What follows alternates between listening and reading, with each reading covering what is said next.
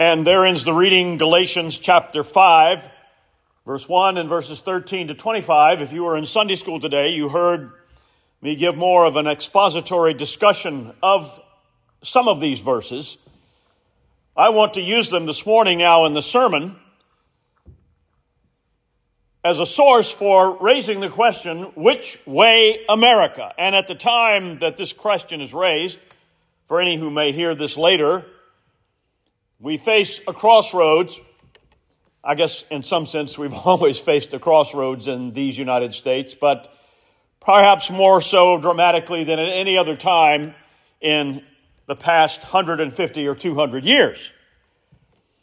And I want to raise that question in light of what Paul says here regarding freedom and liberty and responsibility on this July 4th weekend, 2022. There's a popular story about a husband and wife who were discussing having their living wills. And the husband was adamant about his desires. He said, just so you know, I would never want to live in a vegetative state dependent on some machine and fluids from a bottle. If I ever get to that point, I want you just to pull the plug.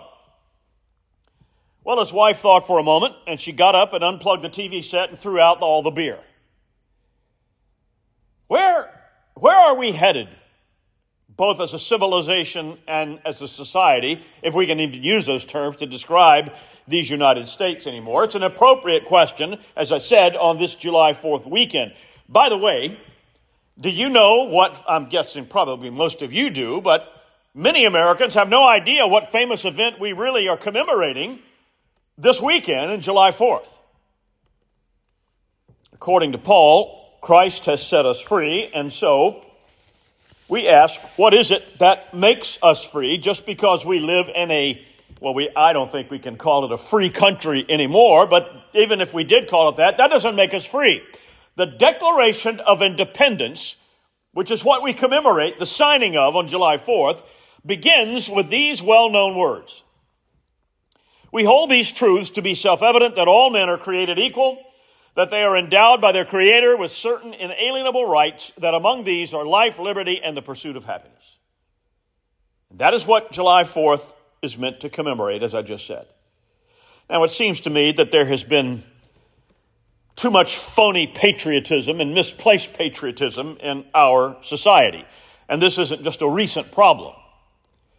But despite that, the fact is that our founders wisely built our liberty on biblical principles.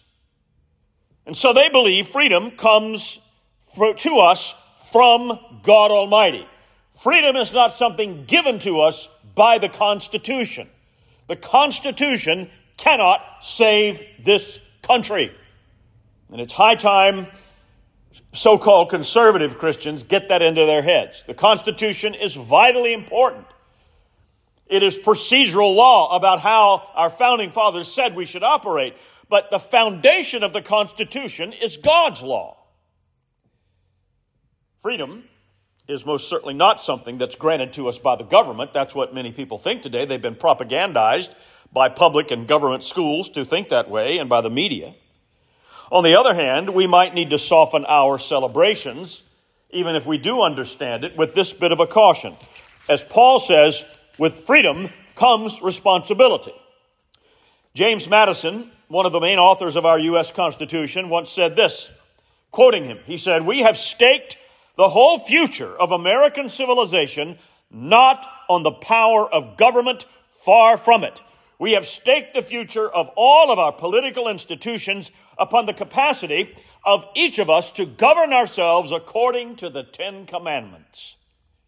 In other words, Madison believed that we are not set at liberty to pursue selfish ends. Our independence should not make us decadent. This is exactly what Paul is saying in Galatians 5. Listen again to what he says in verse 13. This is from the ESV translation. "For you are called to freedom, brothers, only do not use your freedom as an opportunity for the flesh, but through love serve one another." Now, Paul was a man who knew what it meant to be set free, or to be free, because he lived part of his life in chains and behind prison bars. But he still knew more freedom than perhaps most of us will ever know. Because he knew that in God's great plan, there is a direct link between freedom and responsibility. Now, since human beings populate both the church and the government and the state and society, that caution applies in all of these places. What is true of the church is true of the nation. Freedom demands responsibility and civility as defined by God's law.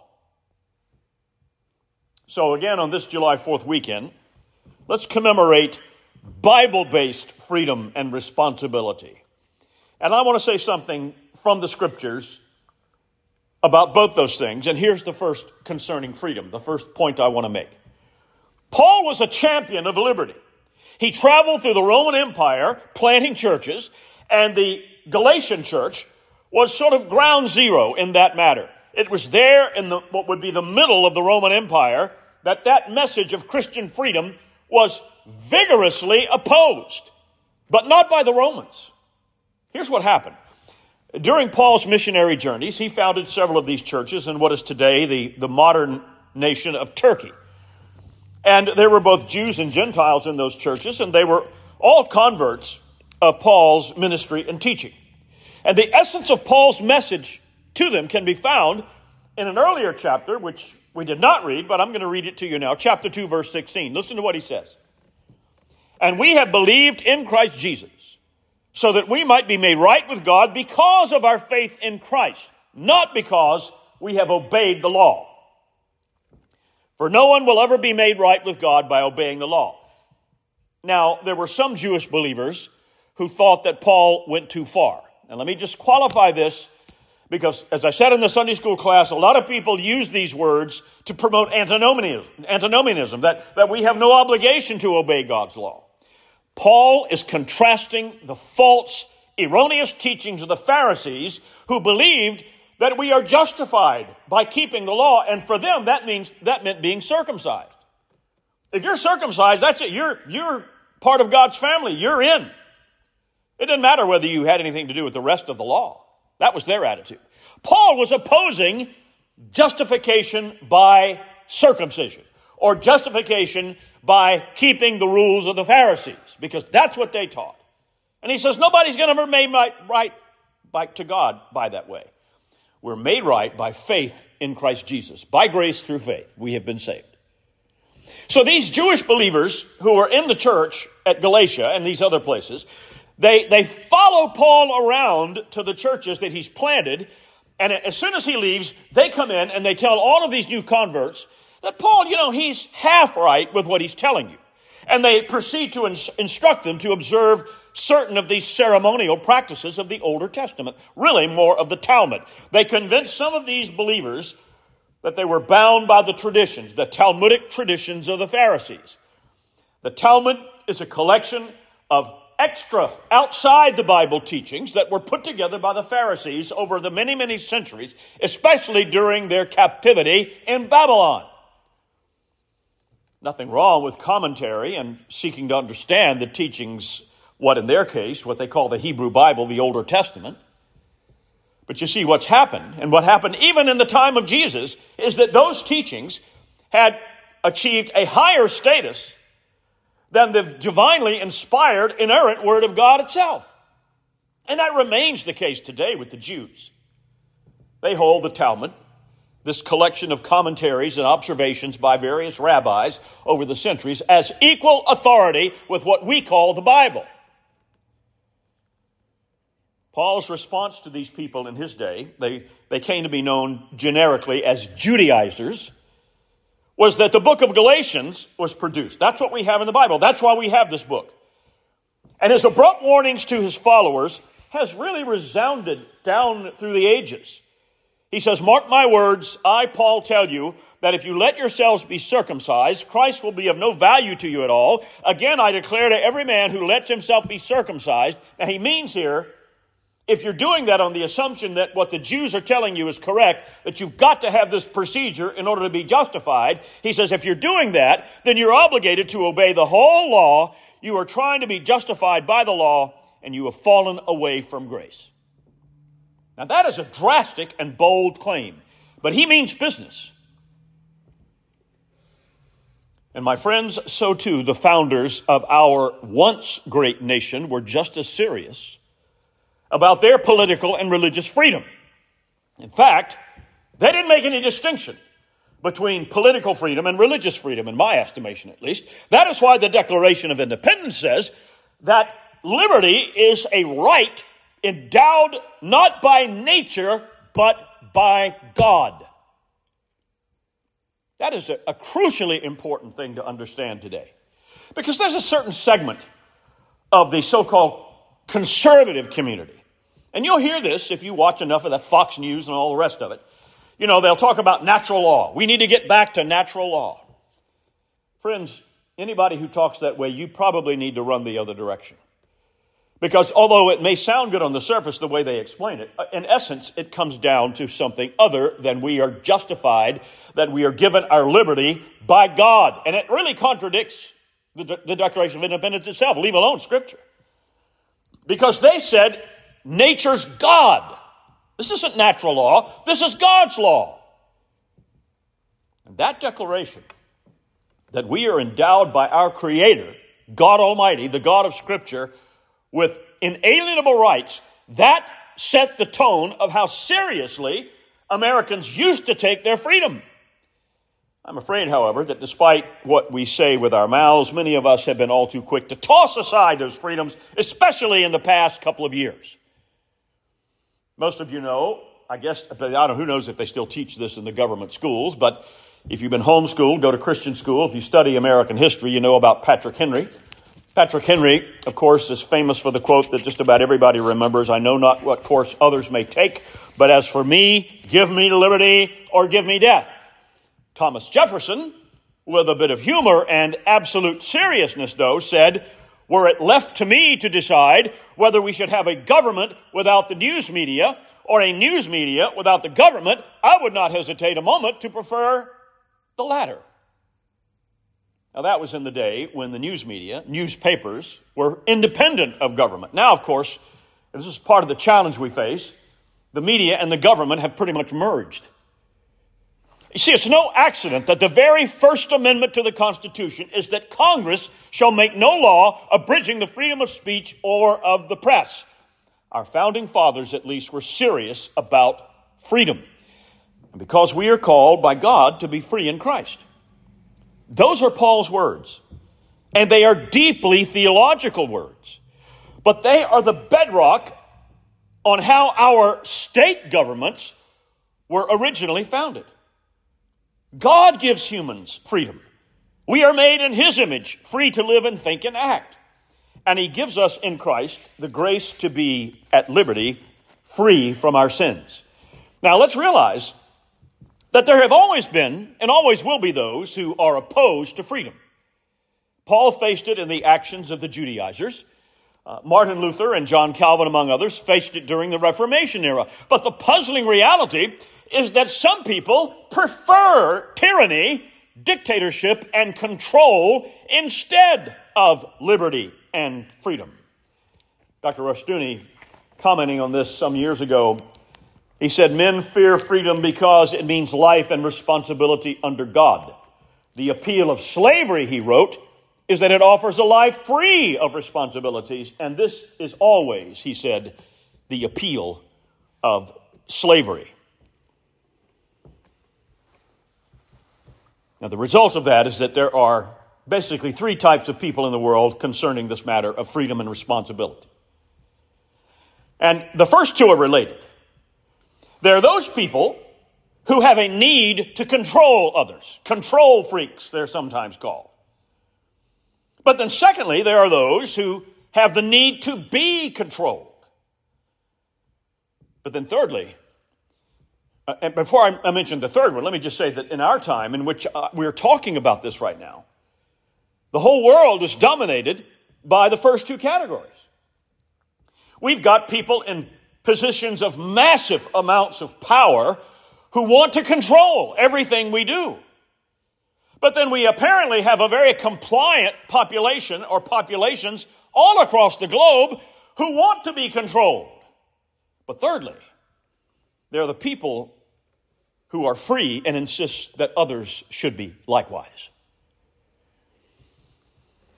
So that's the issue regarding freedom, and this is what we should be celebrating on July 4th, is freedom in the biblical sense that our freedoms are guaranteed by God, not by government.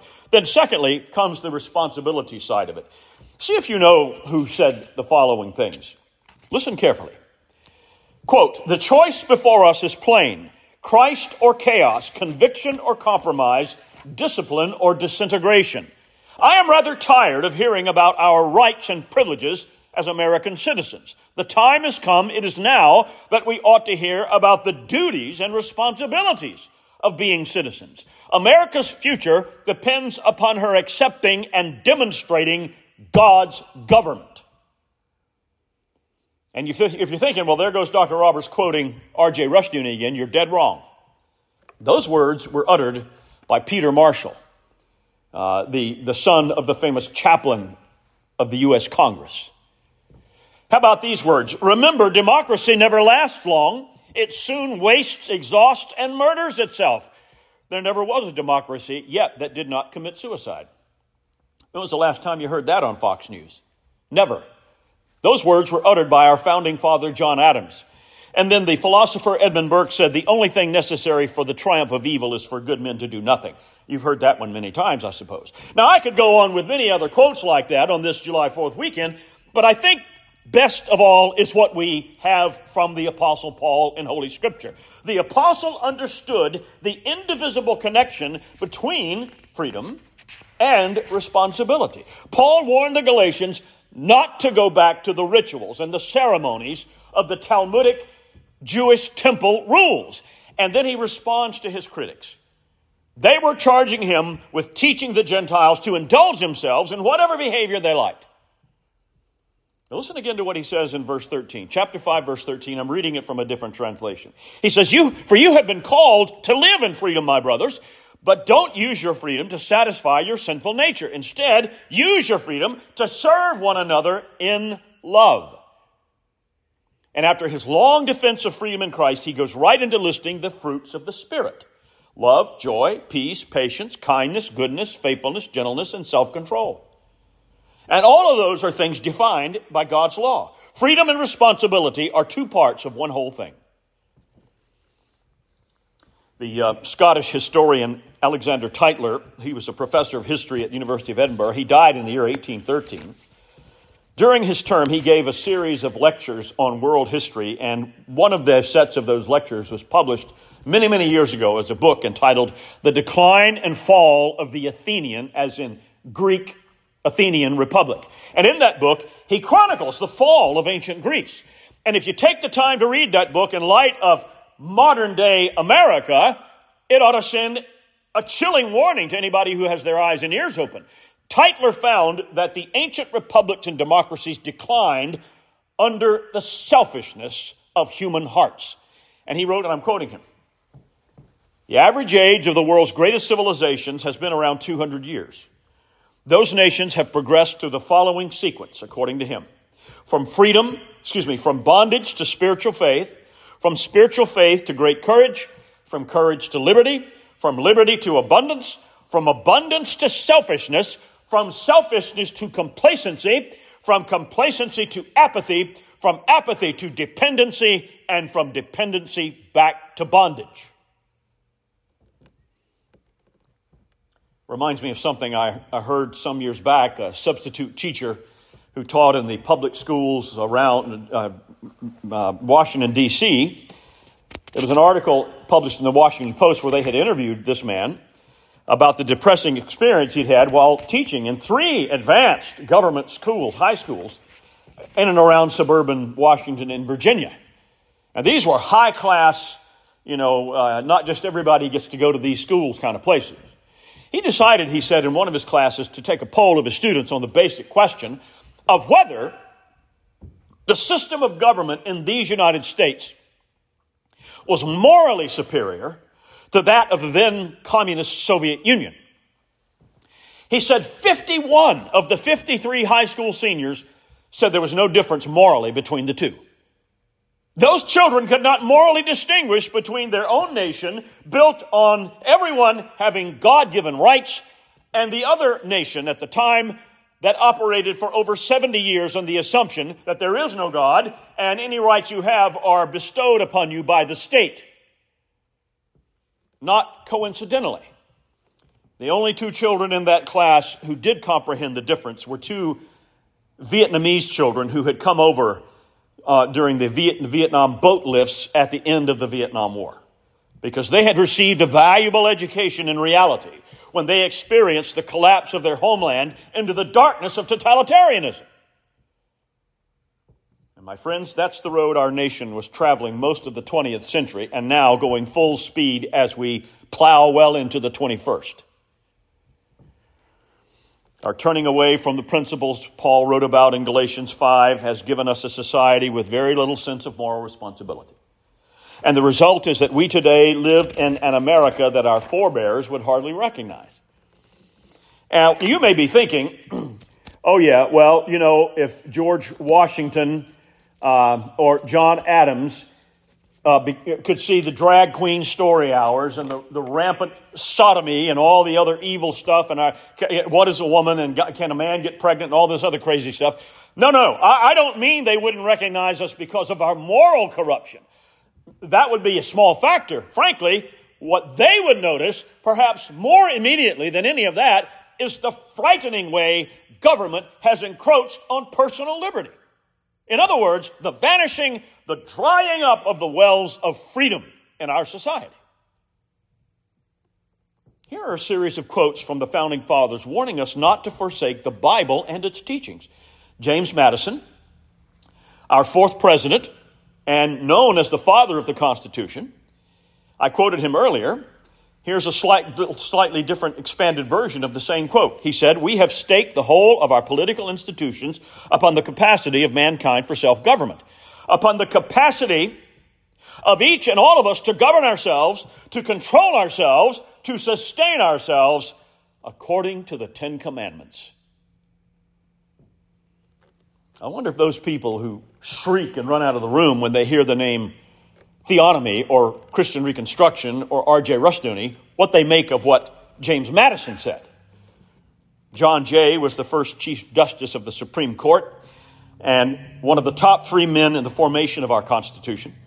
And he said that Americans, now notice this, first Chief Justice of the Supreme Court.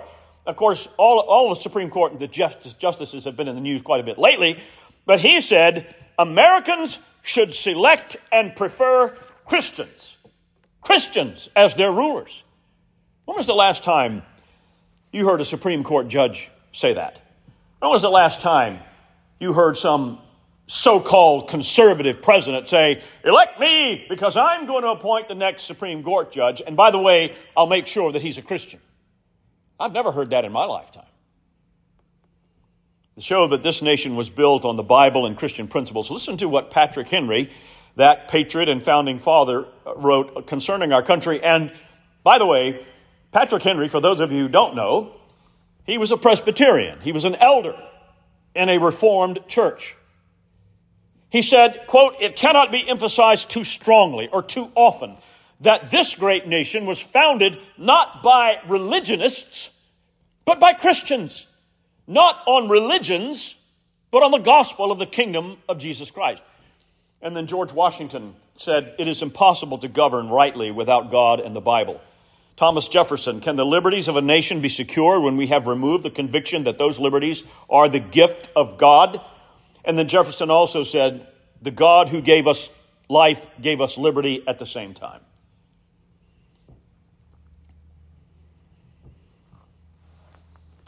Friends of mine from upstate New York, they were members of my church there, who, by the way, are moving to South Carolina, they said. They have sold their house in upstate New York, and, the house had to be inspected, and they mentioned to me in a conversation not too long ago that something that is going to have to be addressed is that they live sort of out in the country, and they have a well. They have well water, but a survey was done and found that the well contained bacteria. So the well's going to have to be, I don't know what they're going to have to, but it has to be cleaned up. And it made me to think, maybe we need to consider the wells of freedom that have been dug over the past 150, 200 years are not very good wells either. maybe the water in these wells was not the water of freedom tempered by biblical principles of duty and responsibility. And maybe on this July 4th weekend, we need to consider that we don't need to dig any new wells. We call ourselves God's people. Maybe we need to do what our spiritual ancestors in the days of Ezra and Nehemiah did. Nehemiah chapter 8, verse 1, we read, "Now all the people gathered together as one man in the open square that was in the front of the water gate, and they told Ezra, the scribe, to bring the book of the law of Moses, which Yahweh had commanded Israel." My friends, the key to these United States being delivered from our current misery is tied directly to the obedience of God's people to His law word. If God is going to bless America, it will not be for the sake of the nation itself. And it certainly won't be because of rainbow flags flying over state houses and government buildings and places of business and drag queen story hours. Remember that when you want to sing God Bless America. That's what you're asking Him to bless. If God is going to bless this country, it won't be for the sake of a secularized nation.